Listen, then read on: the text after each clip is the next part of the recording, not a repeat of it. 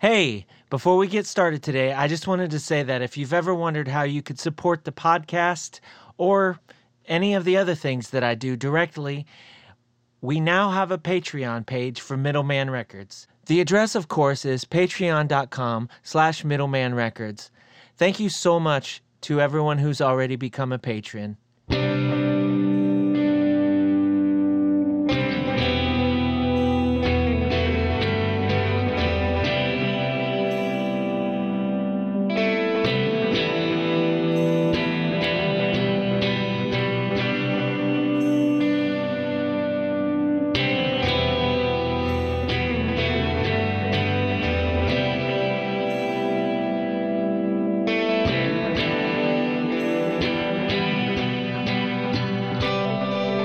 Hello, and welcome to Everything Remade, a podcast that I hope is about growth as much as it is about music. I'm Sean Decker, and I'd like you to hear something.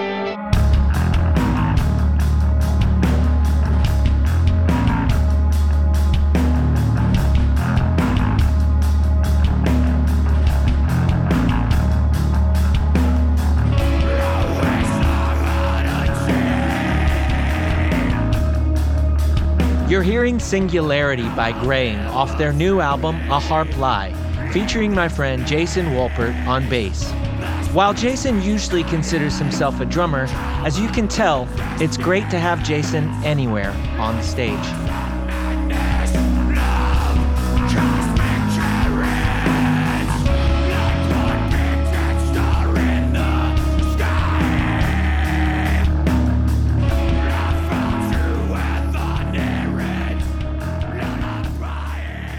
I was born in Portland, Oregon in 1993.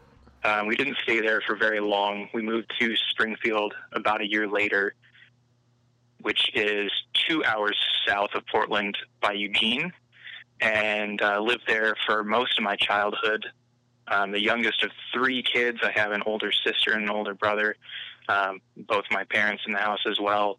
And then we moved to Spokane, Washington when I was 13, and lived there ever since, aside from a brief stint after high school where I lived on a farm outside of Davenport, Washington, about an hour away from Spokane. Yeah, actually, I actually been meaning to ask you about that farm, because I remember, when we were on tour, you were telling a lot of stories about that farm, and I thought that was really interesting. So, how'd you find yourself in that situation? Was it like a camp, or how did you, go to live on that farm for that year or whatever? Mm-hmm. So this was shortly after I graduated high school. I had a friend that lived on this farm, and it's sort of like a commune where all of the land that it's on is in, I don't know if it's in some kind of trust, but they have some kind of 100-year legal thing with it that was established in the 60s. And so there's a commune of people that live on it, and they do organic gardening, organic farming on a couple of acres, and sell at farmers markets in Spokane, and that's how they make their livelihood. So they get people to come in for just the season, so from April through October, to help on the farm. Some people just come in on their days off, like on weekends or whatever days they have, and some people go and live there for the season. I was one of the people that lived there full time for that season, from the beginning of May of 2011 until the end of October. And I bought a tent for $30, and I set it up in the middle of the woods, and lived there for the better part of a year. It was awesome, actually. Got to know the people that lived there and learn, just kind of a different way of life than being in the city. And it was really calm and peaceful most of the time. I mean, it was so quiet all the time that I just found myself falling asleep a lot.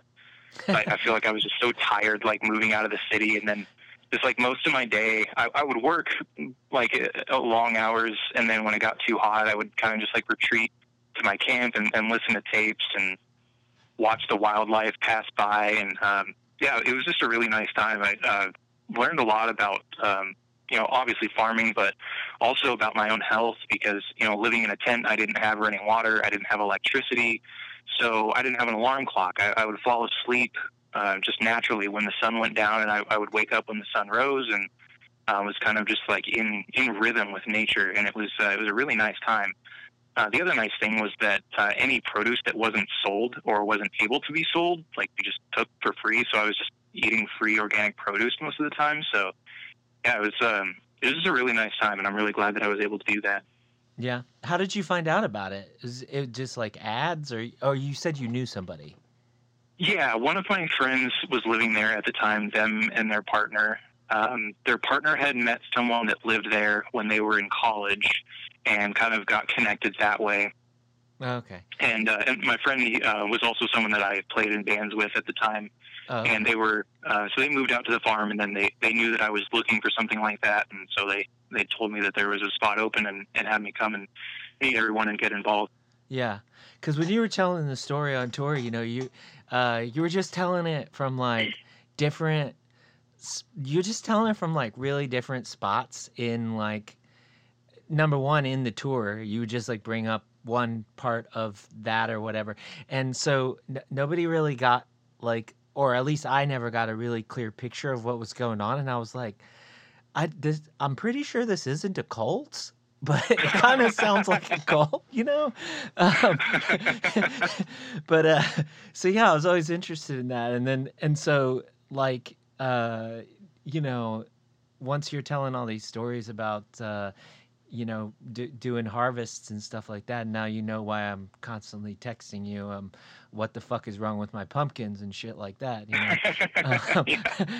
because we had all those conversations. But yeah, going back to your childhood and stuff. You said both your parents were there when you were growing up. What did your parents do for a living? They've both been longtime healthcare professionals. My dad, he's retired now, but was an administrator at a nursing home for a long time. And so I don't know if he got transferred from Portland to Springfield or if it was a different company that he took a job with. I think it was a transfer, but so he went down and was kind of like running a nursing home in Springfield. And then my mom worked at the same place. She was an occupational therapist for a long time, and then kind of took on some other various roles towards the end of her career as well, and then ended up retiring from the same place. And so it was another transfer to Spokane, to kind of a bigger facility that they started working at here. And that was actually where I got my first job as well. Oh, really? What were you doing there when you first started?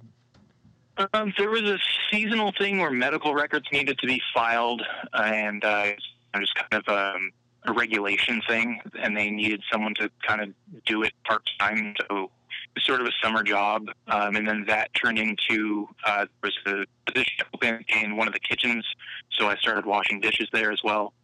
So, yeah, did that for most of the time I was there.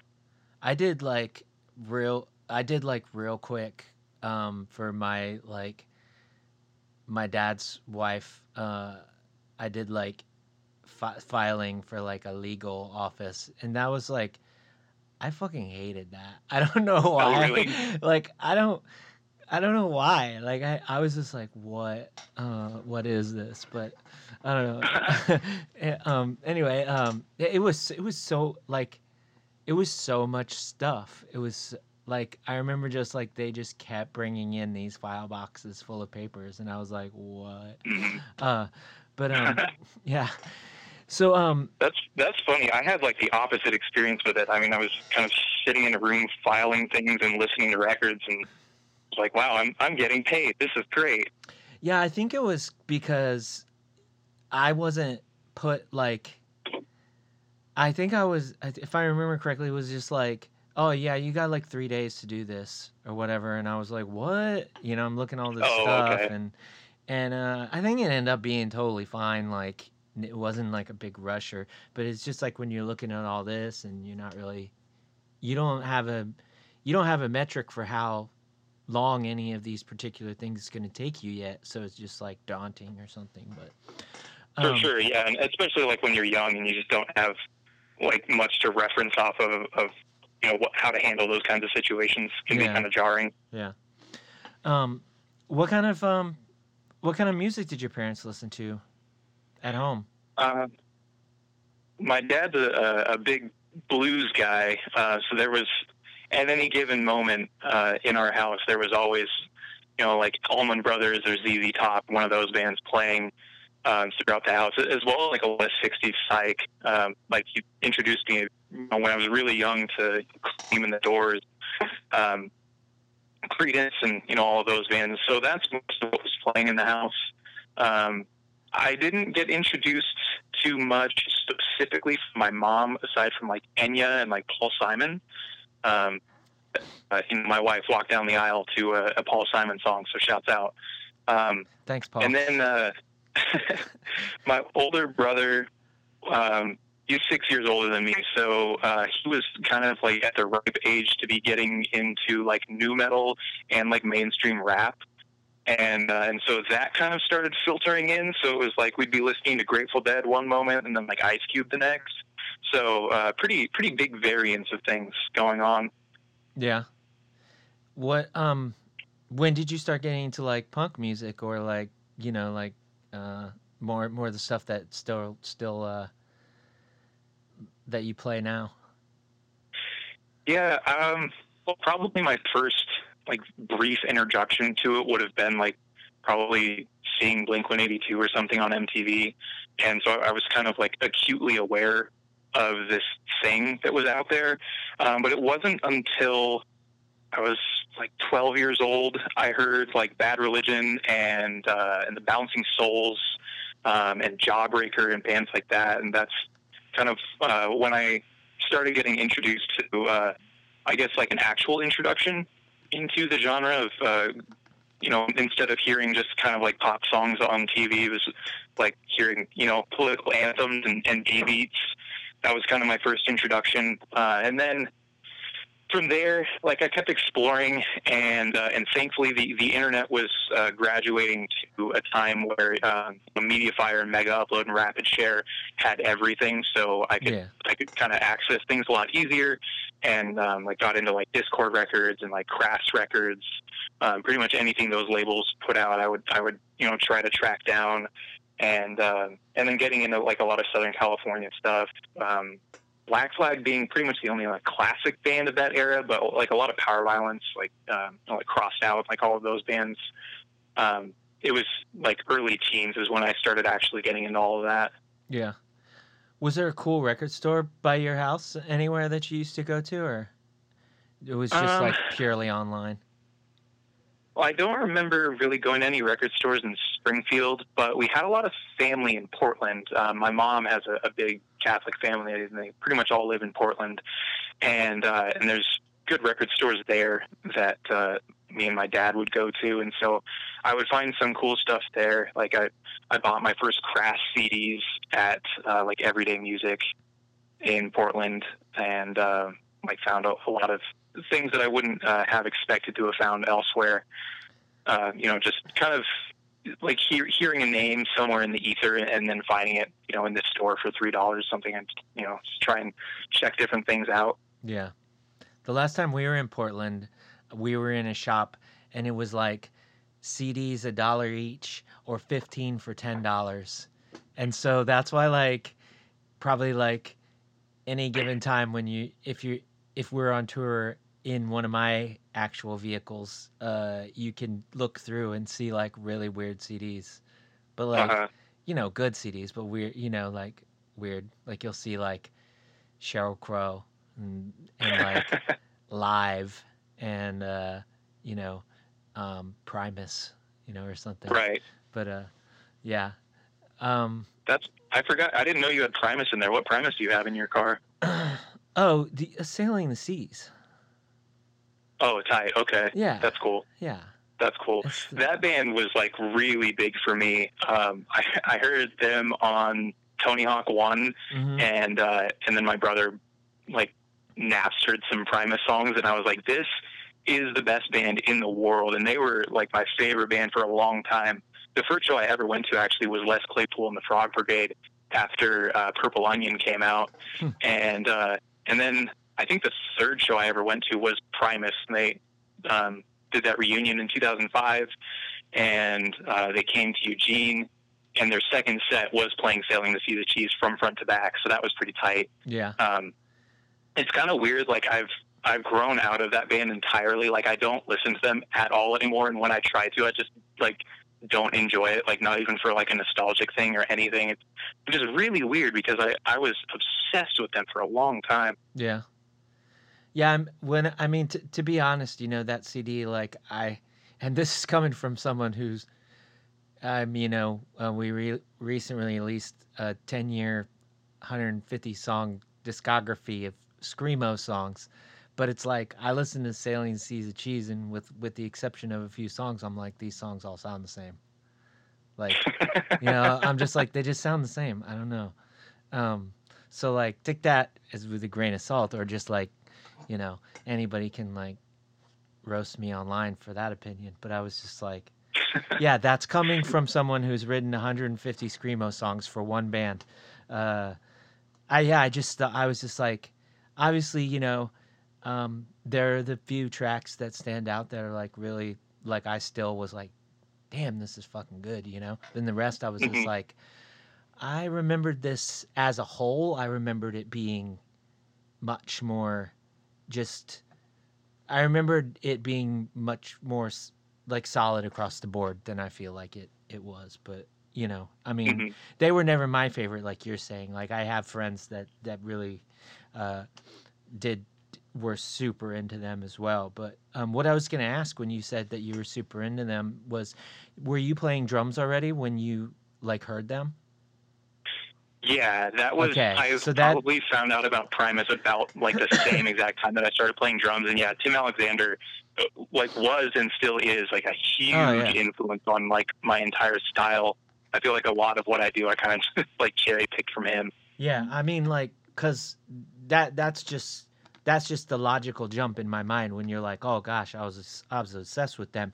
It's like, yeah, they're all ridiculously great at their instruments, you know, like, yeah, they were the band that, like, you know, people in drum corps, you know, drumline, and people in school band, and, you know, like, they were the band that people that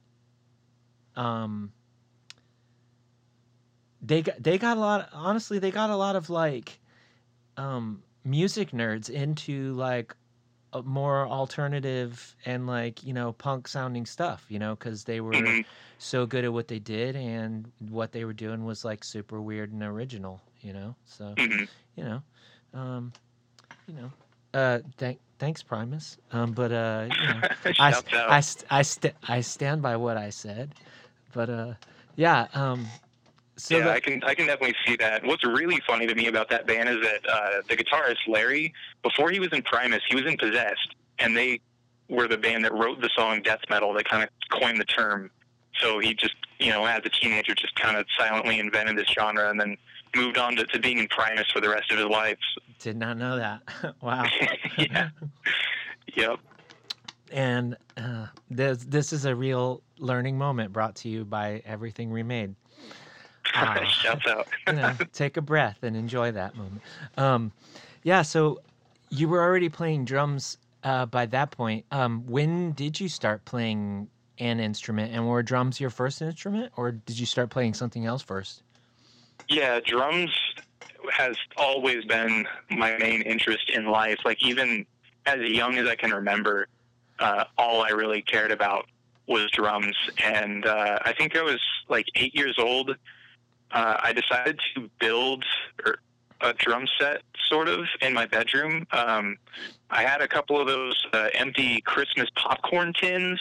I had a shoebox that I filled up with chain. I used that as a snare drum. And then, like, some plastic, like, disposable plastic containers that, like, some food had come in from the grocery store. And there was, like, just various mismatched drumsticks in my house, and I just kind of bang on those as long as I could, until my dad found a pretty cheap, very basic beginner level drum set on Craigslist, or not even on Craigslist. This was before Craigslist. It was in the classifieds in the newspaper. Back in the 50s. Yeah, the 50s. Tell me more. Tell me more about this. No, I was just thinking, because you brought up Craigslist, and and then you had to like rethink that, of course, but like, and then you're like, yeah, the classifieds, and then it's like, and I didn't start playing drums until like, I really didn't start playing drums until 2010, but I've had a drum set since like 1998. Okay, yeah. But yeah, I was just thinking about like even by like 1998, like when I got a drum set, just the price of used gear and like the accessibility of it was so much better than like when you hear people talk about how they had to get their drum kits like one piece at a time because like and it's like if you tried to get a drum kit like one piece at a time now, that just wouldn't make any sense, because like my nice drum kit costs like $250, like just period, and like, and I remember when like the first drum kit that I had, I got for $180, and it like included all kinds of hardware and all this shit. But anyway, like I remember someone moshed on the bass drum at a show and like snapped the leg off. That's why the legs on that kit that you play on tour with us is like all fucking weird and stuff. It's two different legs. Yeah. So I remember just trying to replace just that bass drum, or just to get a bass drum. It was like $200 one drum. Yeah. Like what the like this makes no sense, and that's how I ended up just getting that other whole kit for like, $250 or whatever. Because I was like, this doesn't make sense. Like, just to replace one drum, and I might as well just like screw some more holes in this and fix it and give it to one of my kids, or whatever, or do what we did and just be like, yeah, I'm not gonna let this happen to another kid. I'll just like, we'll just keep grinding this one into the ground. But yeah, it's really wild. Like, when you just like you hear stories and it's like, yeah, well, first I got the snare drum, then I got like a floor tom, and then, and it's like now you just, go on Craigslist, $90 for a Pearl Rock, or a Tama Rockstar or something, Yeah, it's definitely a buyer's market for drum gear these days. I mean, everybody wants to be a DJ now, so finding that stuff cheap is pretty easy. Except cymbals. Fuck cymbals till the end of time. They'll never be cheap. It sucks. Right. And if you see one that's cheap, you can't believe it, because you're like, I'm gonna buy that and it's gonna crack 3 days from now. Yeah. Like, it's like there's no way. Yeah. It's so hard to buy cymbals used, like with any kind of conscience, because you're like, I'm not gonna get what I'm paying for here. There's no way. I'm just gonna end up spending more money on used cymbals than if I just bought something new. Yeah. 3 days from now, I'm not even gonna make it to the car. It's gonna crack on the way. As soon as I hand the money over, you hear this noise, ting, and it just splits right in front of you. Right? Yeah. So do you still have your first kit? Do you still have those plastic lunch containers and your shoe box full of change, or? Sometimes I kick myself for it because of how good it sounded, but no, unfortunately that went in the trash. Yeah, you trashed it. I thought you had to sell it. You needed the money. Well, I did sign the change snare and sold that. Oh, you got the change out of it first, I hope. Change went with it, unfortunately. Yeah, that was part of the cost. Yeah, it's cost of doing business.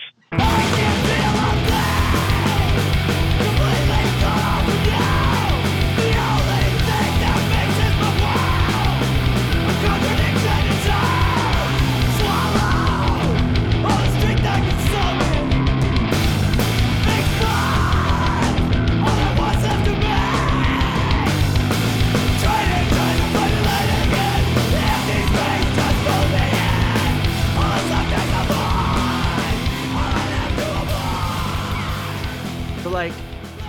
like 8, you start, you know, playing, and you're just like obsessed with drums. You finally, you know, your dad hooks it up out of the classifieds, and you're playing.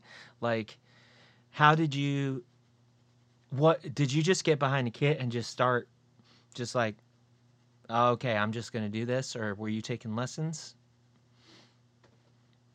Most of it was just me going for it. I did have a teacher. My dad, when he realized how into my boxes and hitting them I was, he took me to Guitar Center and like let me play around on a real drum set just to kind of see what was going on.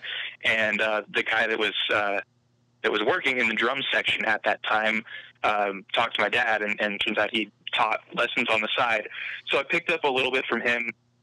He played in a cover band in Eugene, and so he kind of introduced me to just kind of basics on different styles, and he was the one that first showed me like rudiments and like, you know, how to properly hold a stick and things like that. And I was like, well, this is boring, and you know, I did that as much as I was supposed to, but most of my learning, I would just listen to a record all day. Like I would listen to a Primus record all day, or like I was really into like System of a Down at the time as well. I would listen to that all day, and then just like go to my drum set and try and play it as best I could. And I don't know, just wouldn't give up on that. And I was in band in middle school and part of high school. So I picked up like some basic music theory, you know, how to count, how to read music, and things like that, and you know, got some more like structural background on that kind of thing. But for the most part, all of my learning over the years has just been listening to records and kind of like digesting the different styles that people have and trying to replicate those on my own kit. Yeah. Yeah. Were you, you said you'd listen to the song and then play, so you weren't like with the headphones on and trying to play along with the record? Not yet. Yeah. When I was really young, I kind of hadn't really put that all together yet, and also didn't have headphones that would accommodate that kind of thing. Yeah, you can't be. I remember like setting up my boombox next to my drum set and like trying to play along to an Oysterhead song, which is another Les Claypool band, and like, yeah, I can't do this. So there's no point. But then at some point, I did get like better headphones that, you know, go over your ears and cover them, so you can kind of hear both.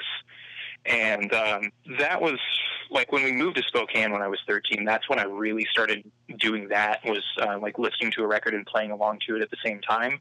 And that's when things like really, I felt like I really started kind of advancing in learning different techniques, was when I started doing that. So I just got more in depth with playing things more accurately to what was actually going on the record.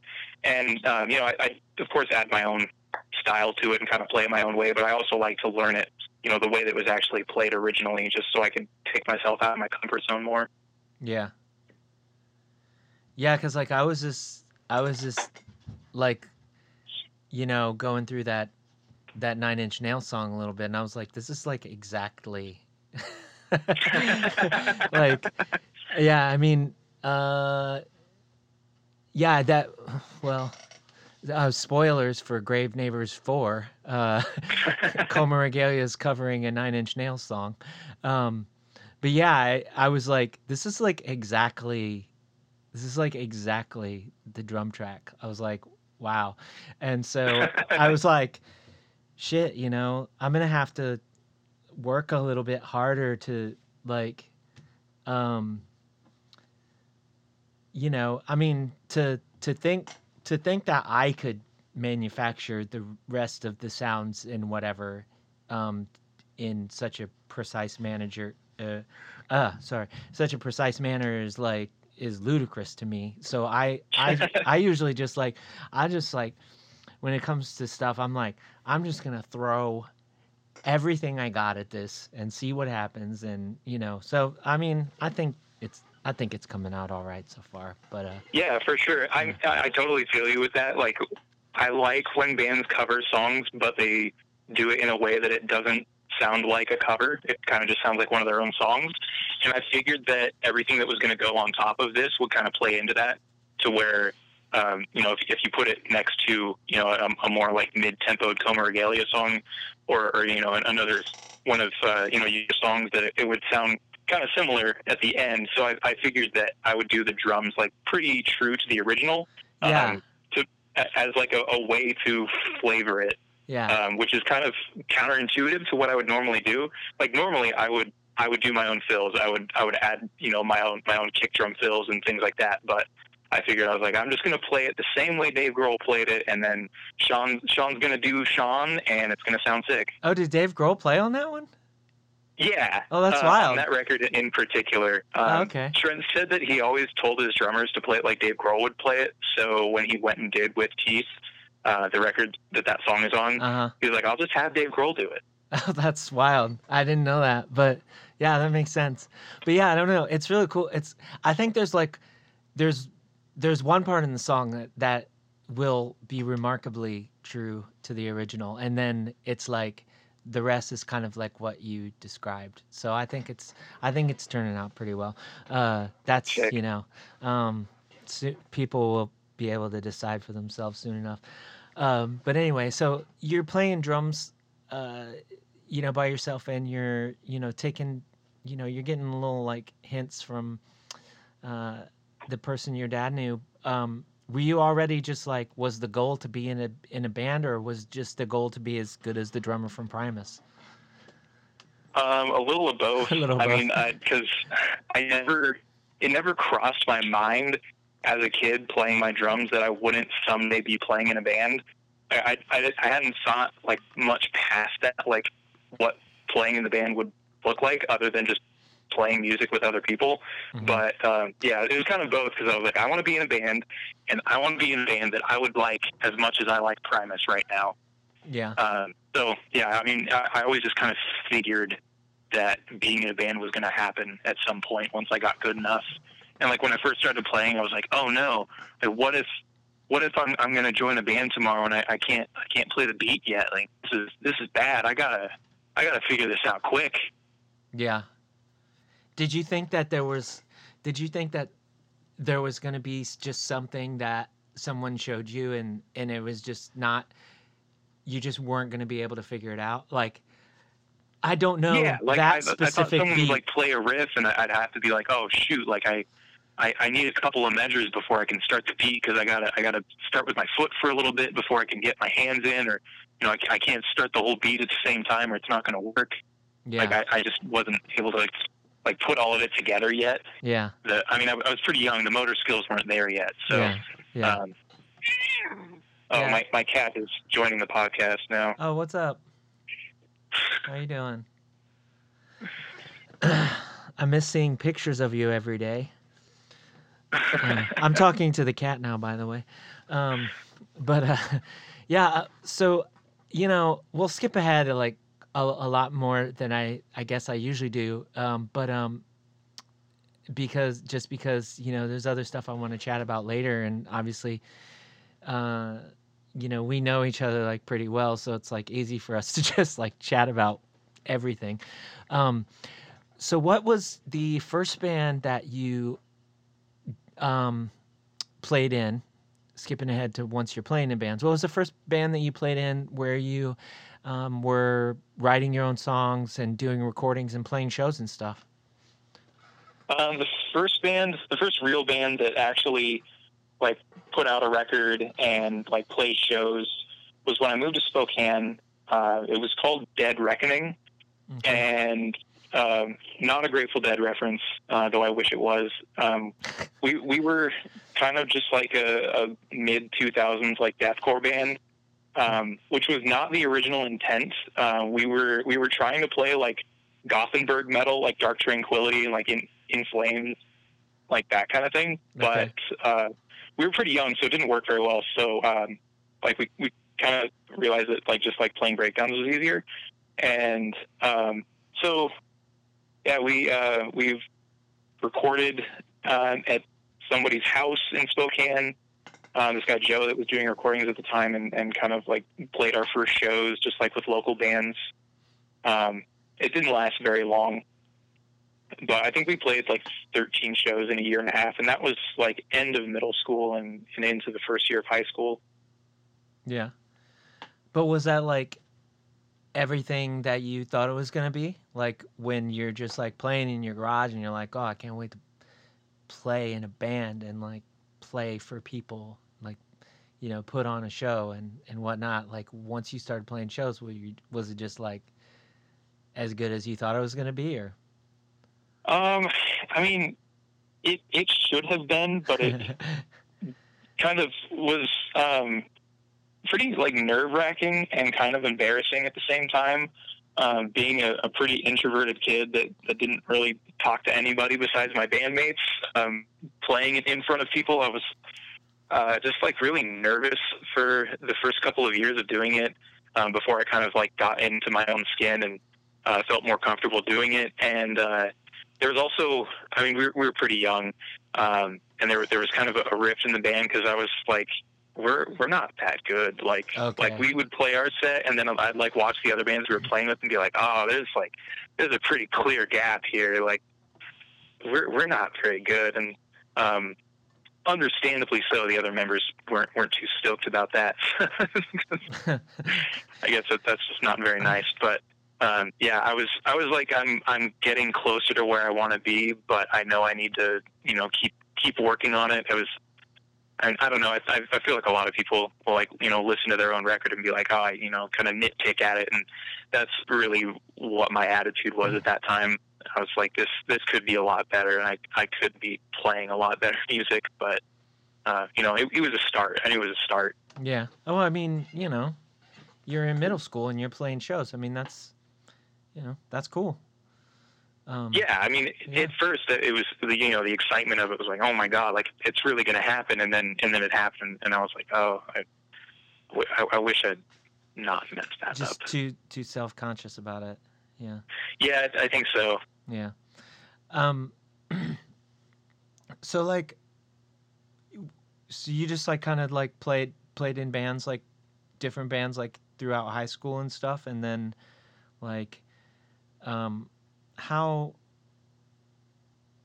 many bands like do you think you played in before you like what where's Bad Hex at on your like, you know, on your family tree for like, because I mean I'm assuming you still think that, you know, Bad Hex is pretty good.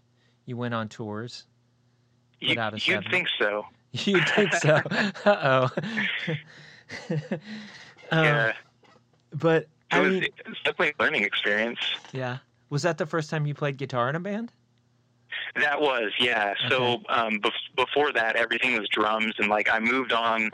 Like after that band broke up, I played in another band for a very short period of time, and then started playing in a couple of punk bands.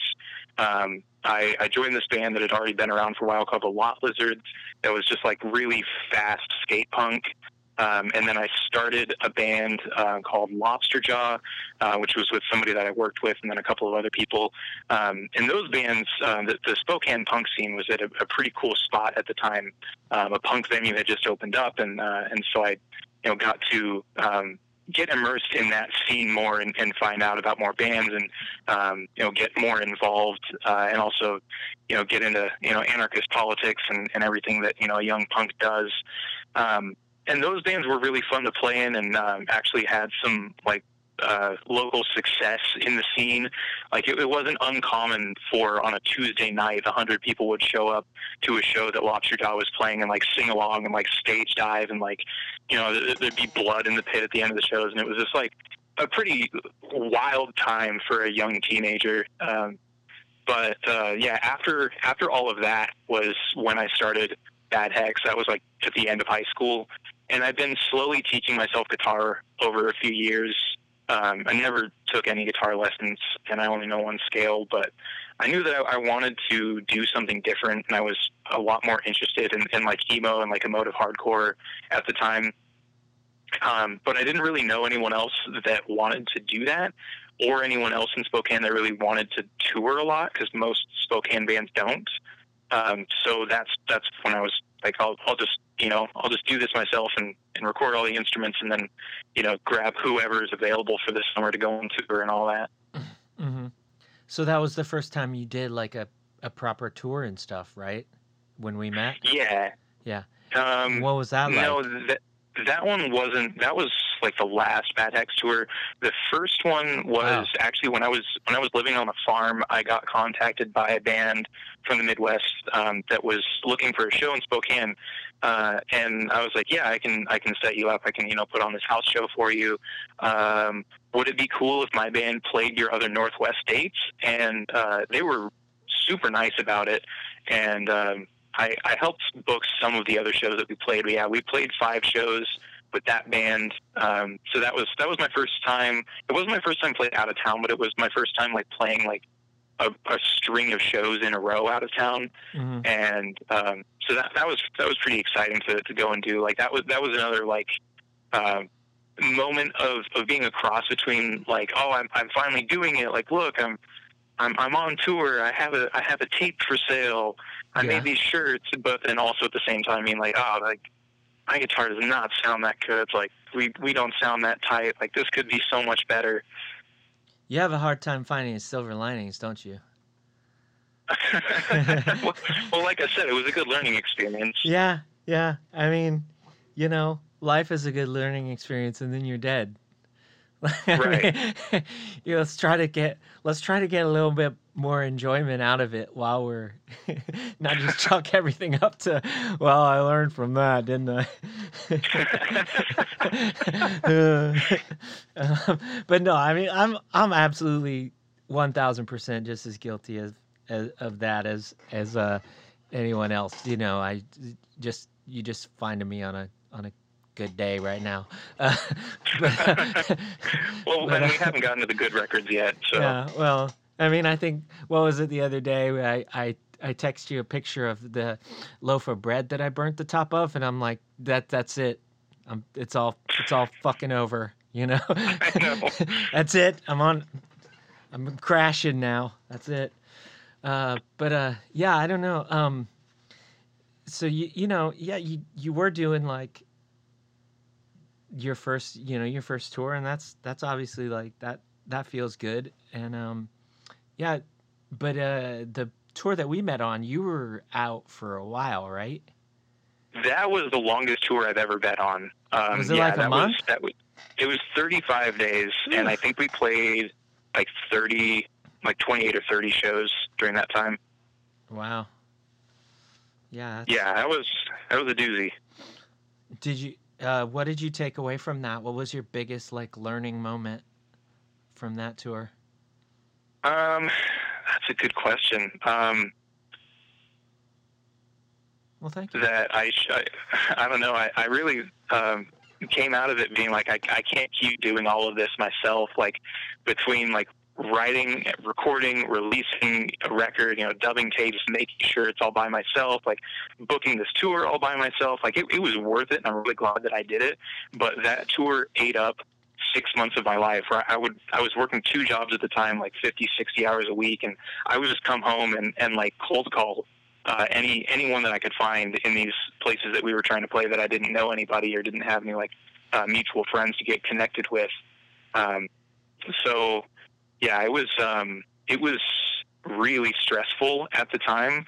And I just kind of came out the other side being like, that was sick. And, when you meet the right people and, talk to the right folks in the right towns, you can play really cool shows and meet really cool people. And like a lot of my really good friends I actually met on that tour and the tour before that specifically. And like, that's how I met you. Yeah. Was just, randomly messaging the Coma Regalia Facebook page. Actually, that's probably the biggest thing that I came out of it with, was that I remember messaging the Coma Regalia page, which, had like 2,000 likes or something. And I figured a band with that many likes wasn't going to give me the day. And then I was just really excited that you would responded pretty quickly, and you were like, yeah, I can set you up a show, and like it'll be at this place, and I can help you with this and this, and then I was like, oh, okay, cool, thanks. And then after that, you were like, is there anywhere else that you need help with? And I was like, oh my god, this person's great. I'm so glad I messaged them. And so yeah, I don't know. I just kind of had this idea that some like punk bands were going to be like too big and like too cool and too relevant to bother with me, and that really wasn't the case. Like especially like in you, it was like, okay, like it's not like that. You know, people are nice. People are willing to be helpful regardless of, you know, how arbitrary my band was in the, you know, the greater world of punk at the time. Yeah, I mean, you know, like I've always thought, you know, like if you can be like that, then yeah, you just should, you know. I mean, Yeah. of course, then earlier tonight, I'll post something online like, I just accepted a bunch of friends requests. Don't ask me to put out your band, but so, but yeah, I don't know. That's just because every time I do that, it's like immediately. I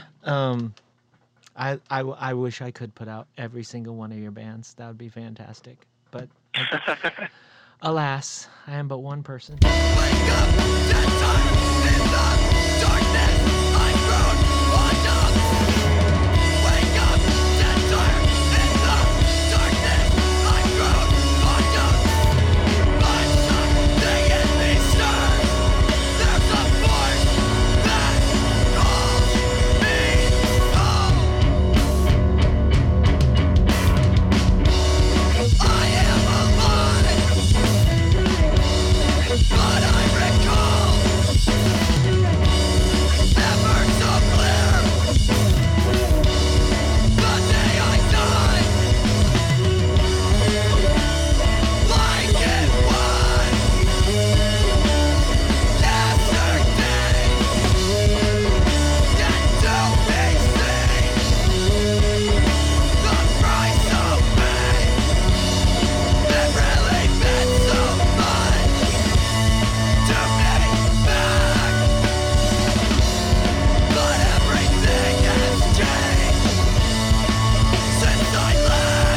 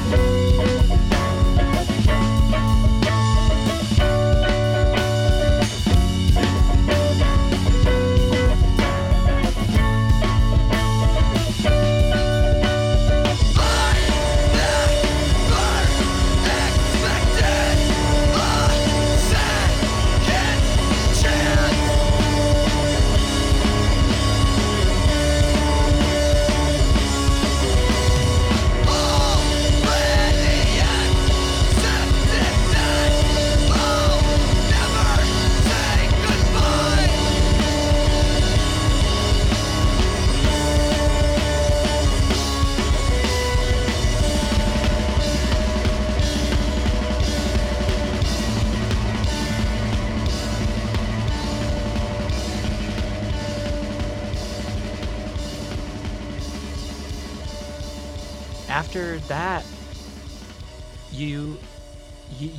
Bad Hex did another recording, right? But then that was kind of, you were in Deforme. Yeah. And yeah, that was happening at the same time. Yeah, and then like you're in like a couple bands now, but like, you know, those bands don't really tour, and nobody tours now. But we're all grounded. But yeah, we so we came out and you put us up in Spokane. We did a show out there, and we just kind of kept in touch. And then you were just like posting online or something, just like just into the ether. You said something to the effect of, I wish somebody would let me play drums in their band or something. And so I messaged you, and I was like, hey, do you want to go on tour in Europe? And and yeah, so that's how we started playing together. And then yeah, we did that European tour. Then we did a US tour with Mitchie on bass with us. Hi, Mitchie, love you. And then we did another European tour, and then we were supposed to go to California this year, but maybe Maybe we'll still be able to bring Katie over next year. Who knows what that's going to look like? I hope so. Yeah, I don't know. You know, um, fingers crossed. You know, but yeah, we yeah, we've been able to figure out how to make some songs together and stuff. Send files. That's been fun. That's a good time. But yeah, your one of your other projects, Graying, y'all finally put out your LP. Um, how now y'all recorded that like a while ago, right? The Kind of. Oh, kind of. Well, it was recorded in a bunch of different parts. The drums Okay. were recorded back in March, I think, and then I did my bass at home, and then Will did his guitars at his house, and then Alex did his vocals, and then Will, who plays guitar and Graying, kind of put it all together. And we spent a lot of time setting mixes back and forth, and there's a couple of flavor tracks that got added, and so that took some additional time. Then it was sent to some friends that did additional vocals tracks on it. So all of those things kind of took additional time, and we wanted to have the record out by the end of this year so that it's not weird when we put out another one next year. But we were kind of holding off a little bit, because nobody knew how long this whole pandemic thing was going to last at first. That's why. And we wanted to be able to play shows and put it out, but clearly that's not happening. So yeah, it's out now, and we're going to do a digital show in December to commemorate it, and that'll probably be it. Yeah. So I didn't ask that the way that I asked that, like, oh, it's taking you forever. Because I thought that was the thing in the first place was, because a lot of people were doing that. I mean, it's like what they're doing with like movies right now. They're trying to bide time and see like what's going on. And like, if someone wants to do that with their album, no judgment from me. It's just, it's that's what I thought that y'all were doing, was just like waiting to see what was happening. Like, was there going to be a point where, because I mean, when in fucking March, people were being told, oh yeah, 2 months, no problem. Yeah. And so we all thought, we thought we might still go on tour this year. We were like, oh, I don't know. Should we cancel the tour? It's not until August, It should be fine by then, right? And it's like... Yeah, we thought that was all still happening. Yeah, we thought it could, at least, But, but anyway, the album's great. People should go listen to it.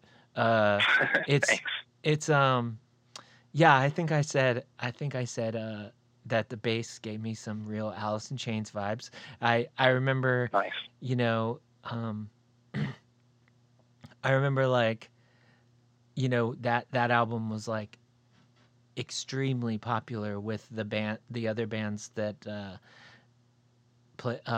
we would play shows with when I was in high school. And so really? every show we would play, I swear somebody boom boom boom boom boom boom boom boom boom. You're like, oh, here we go, somebody's covering Wood again. That's so funny. But yeah, what do you think like is your biggest, like, did you think when you were do you 100% just like listen to the guitar and just go for it, or do you think about a way that you're going to approach someone like with a particular influence, or like as far as bass goes? In terms of songwriting with that band, for that record, at least the one that we just released, it would kind of be a mixture between myself and Will, coming up with parts, and he kind of does this thing where he'll rewrite his parts to a song like 17 times before it's done, which I really enjoy being a part of. Cause so like he'll play something and then I'll come up with a bass line to it, and then he'll rewrite his guitar parts like based on what I'm playing, and then I'll kind of like fiddle with it based on what he's playing, and so it's kind of like just a moving piece of work until it's finally recorded. I would hate you too. I would be like, oh my God, you two are driving me up a wall. It was awesome the first time. Let's go. No, but yeah, no, that's cool that there's like it's like an evolution or something of the part. Yeah, and I mean, to be fair, like I would agree with you, but like the way that we're doing it works really well for both of us in that once it's rewritten 17 times, it's better that time than it was any of the other times. So, and like we don't play very many shows.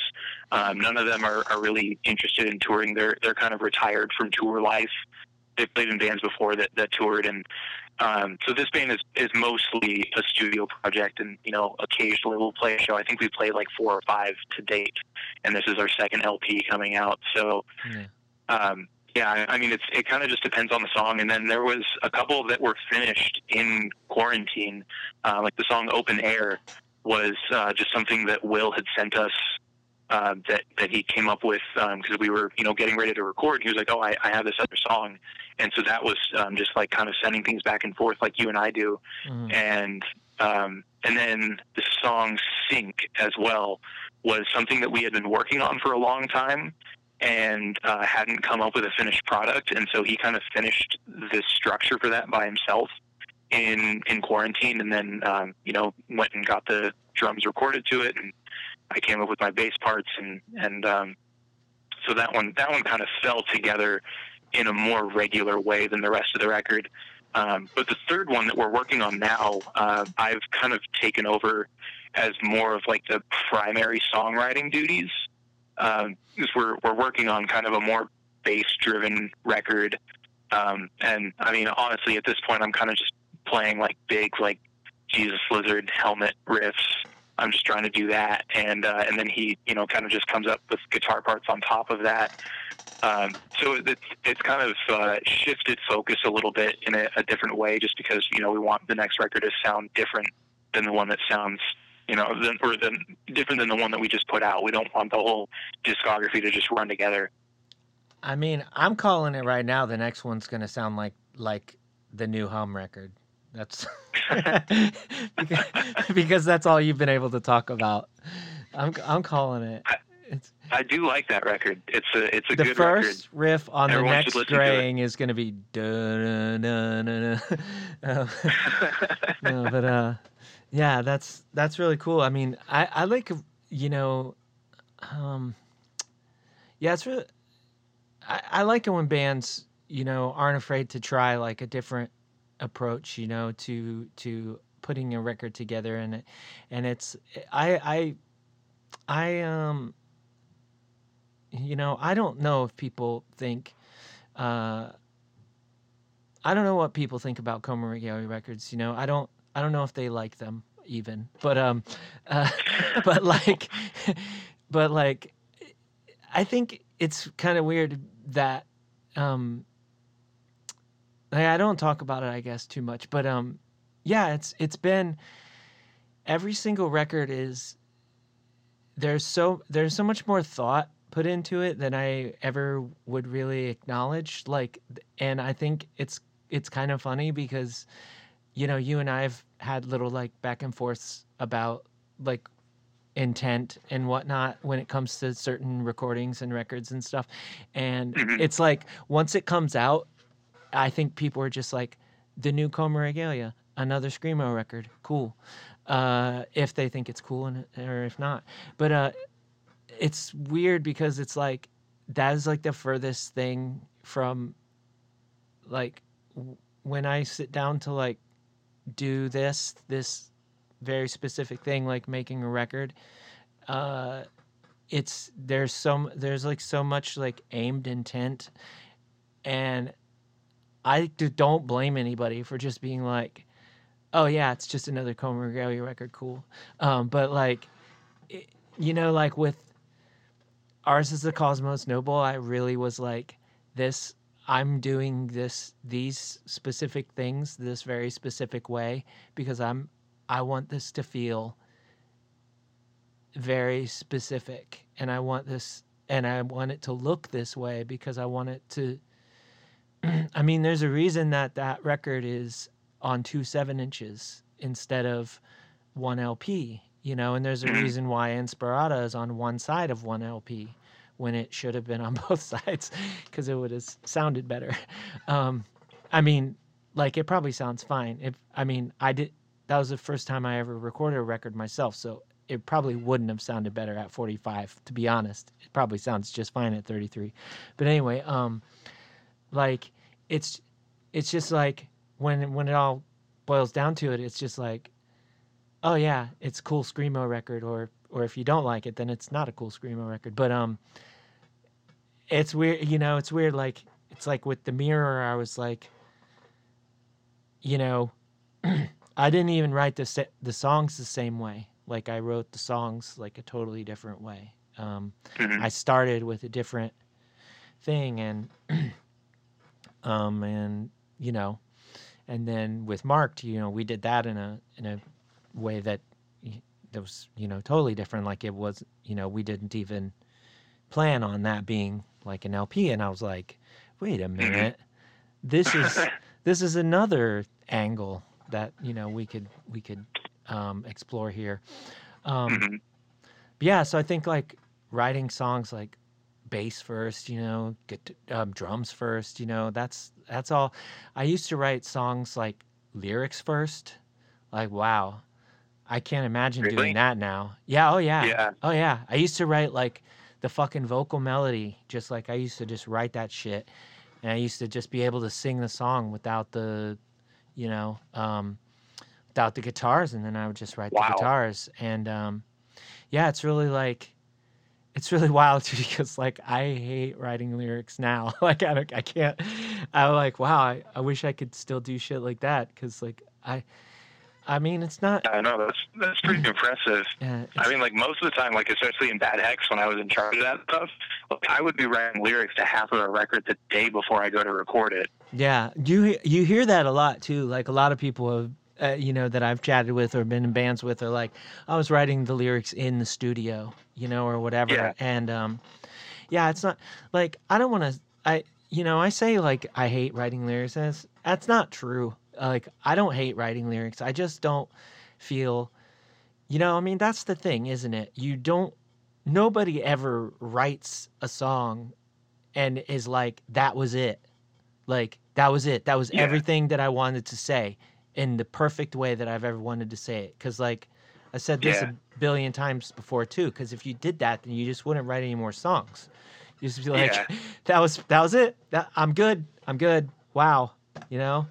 I hang it up. But yeah, it's just that I've had a lot of projects over the past few years, and a lot of them I wasn't supposed to do vocals on, and I ended up doing vocals because I wanted it to happen. Like, things didn't work out with different people, so I just was like, fuck it, I'll do the vocals.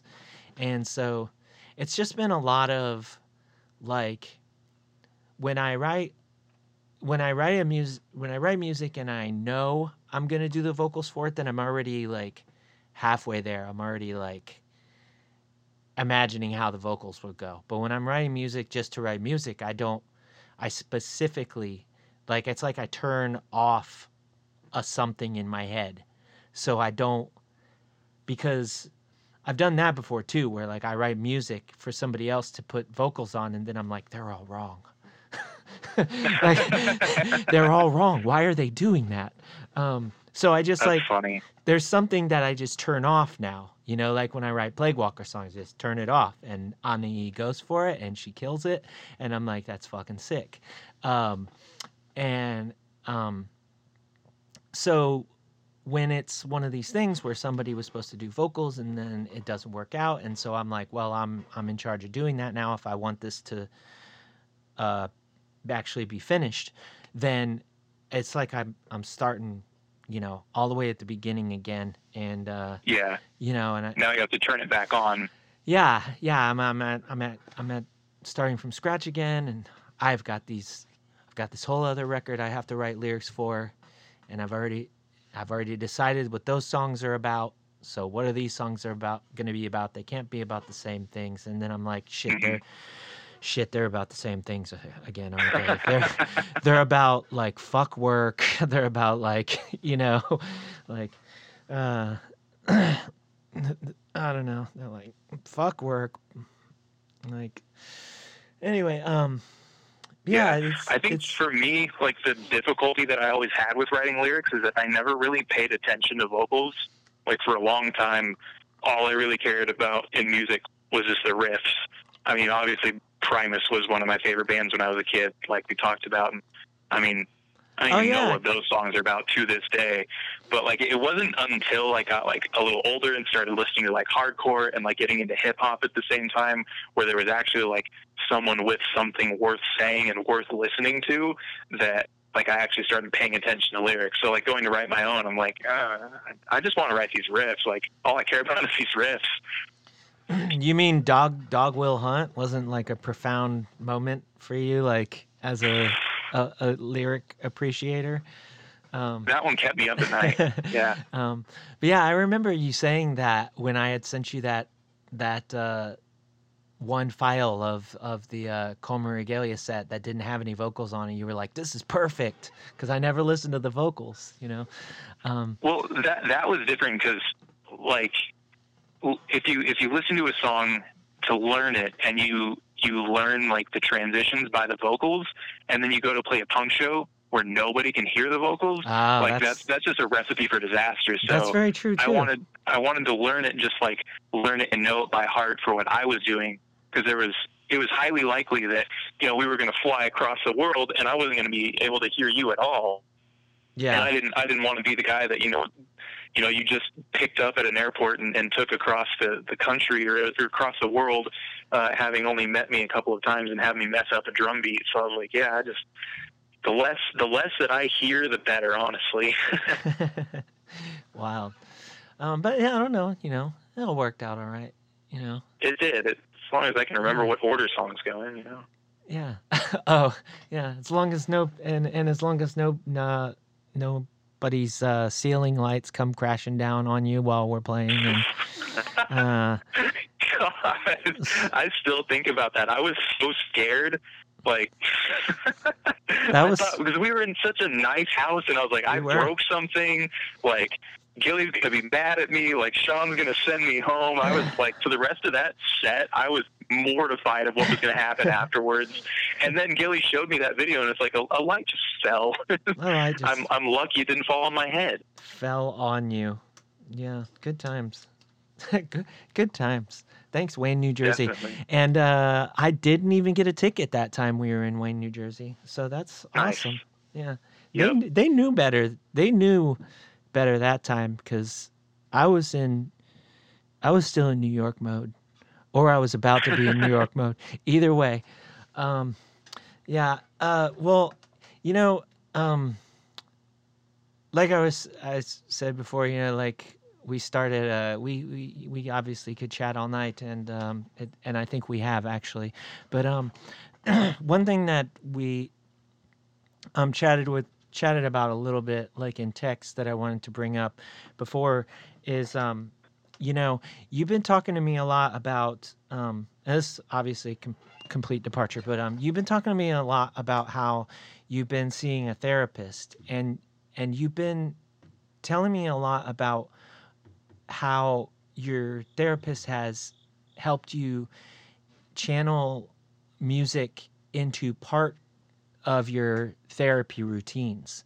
And I think this has been like, super interesting to me. And like I said before, I'm not just bringing this up out of the blue, I would never do that to somebody, but, yeah, like, talk about that a little bit, because Yeah, that is super interesting, and like it's been awesome to hear how, this thing that's such a big part of your life is actually, like, we all know there's part of it that's feels very, very healing, but you're getting like the practical applications of it as well. So Hmm. what's that been like? Yeah, it's been a really interesting road to be on. So just some background on that.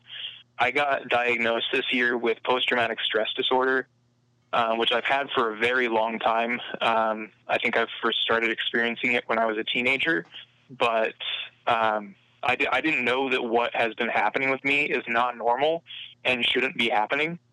And I think that is important to be open about this kind of stuff. Is like I should be able to talk to you about that, like the same way that I'd be like, oh yeah, like I broke my arm or I have a cold or something. Like it's an actual health problem. It's Yeah. not just like it's not just like an emotion that went away. Like when I left puberty, like I'm 27 and like it's still happening. It's not going to go away unless I get it treated. And so I've been working with several doctors this year to treat that. I also got diagnosed with insomnia and some other stuff. So the therapist that I'm working with has been really eye-opening in terms of how music has played a part in all of that, because the PTSD and everything comes from having a pretty rough childhood and trauma coming from several different sources, and trying to work through that and kind of realizing that music has been a part of that for a long time. Like I would come home from school and just drum for hours, and that was like my escape. Like I wasn't in danger when I was drumming. I was just enjoying myself, and it was kind of meditative in a way where like I'm just playing and I'm just feeling in the moment and just being one with the sound that I'm trying to convey. I feel like drums is like a language to me where I can't express a lot of things with words very well, but I can when I play drums. And that's something that I really like about Marked, that I kind of just sat down in your basement and we talked a little bit about it, but it was kind of like just kind of freestyling and just playing, whatever was on my mind that day, and that's how the record came out. So what we've been talking about in therapy is that like tackling PTSD, there are ways to work through that and reprocess your memories into a way where you don't have these like nightmarish flashbacks all the time. And being able to do that requires me to like be in a state of mind where I'm capable of doing that, because it's very difficult and taxing work. It's not fun. It's exhausting. But being able to drum every day and process like my emotions through that, and to keep myself on an even keel by playing drums is incredibly important as part of that process. Because if I'm not in a place where I can be focused on what we're working on, then it's not going to work. And so drums is a huge part of that for me, as well as gardening. Those are like two of the main things that I do that's been really helpful for me over the years. And so to do that with the conscious notion that I'm doing it to take care of myself, and I'm doing it because it makes me feel good, and I'm doing it as part of my healing process, has been huge for me. Just like realizing and doing it with that intent makes a huge difference. And another thing that we talked about a little bit was like revisiting things from when I was younger in a way that would honor myself at a younger age, and to kind of attend to the needs of the younger self that still lives inside of you in ways that it couldn't be attended to at that time. So like, for example, we were talking about Jerome's Dream the other day, and I was like, yeah, the reunion is not canon, so I can just go back to listening to Presence in peace without having to think about a stupid Kickstarter. And I was thinking, I loved this record when I was a teenager. Like, when nothing was okay, like, Jerome's Dream made me feel okay. Yeah. And so I just put the record on and just like thought about, 15-year-old me, and just patting him on the head and being like, it's okay, buddy. You just listen to your record and have fun. I'll protect you. And so it's been like a really big eye opener, like I said, just to be able to consciously play drums as part of that process it makes me feel like a better drummer now, and just playing with more passion too.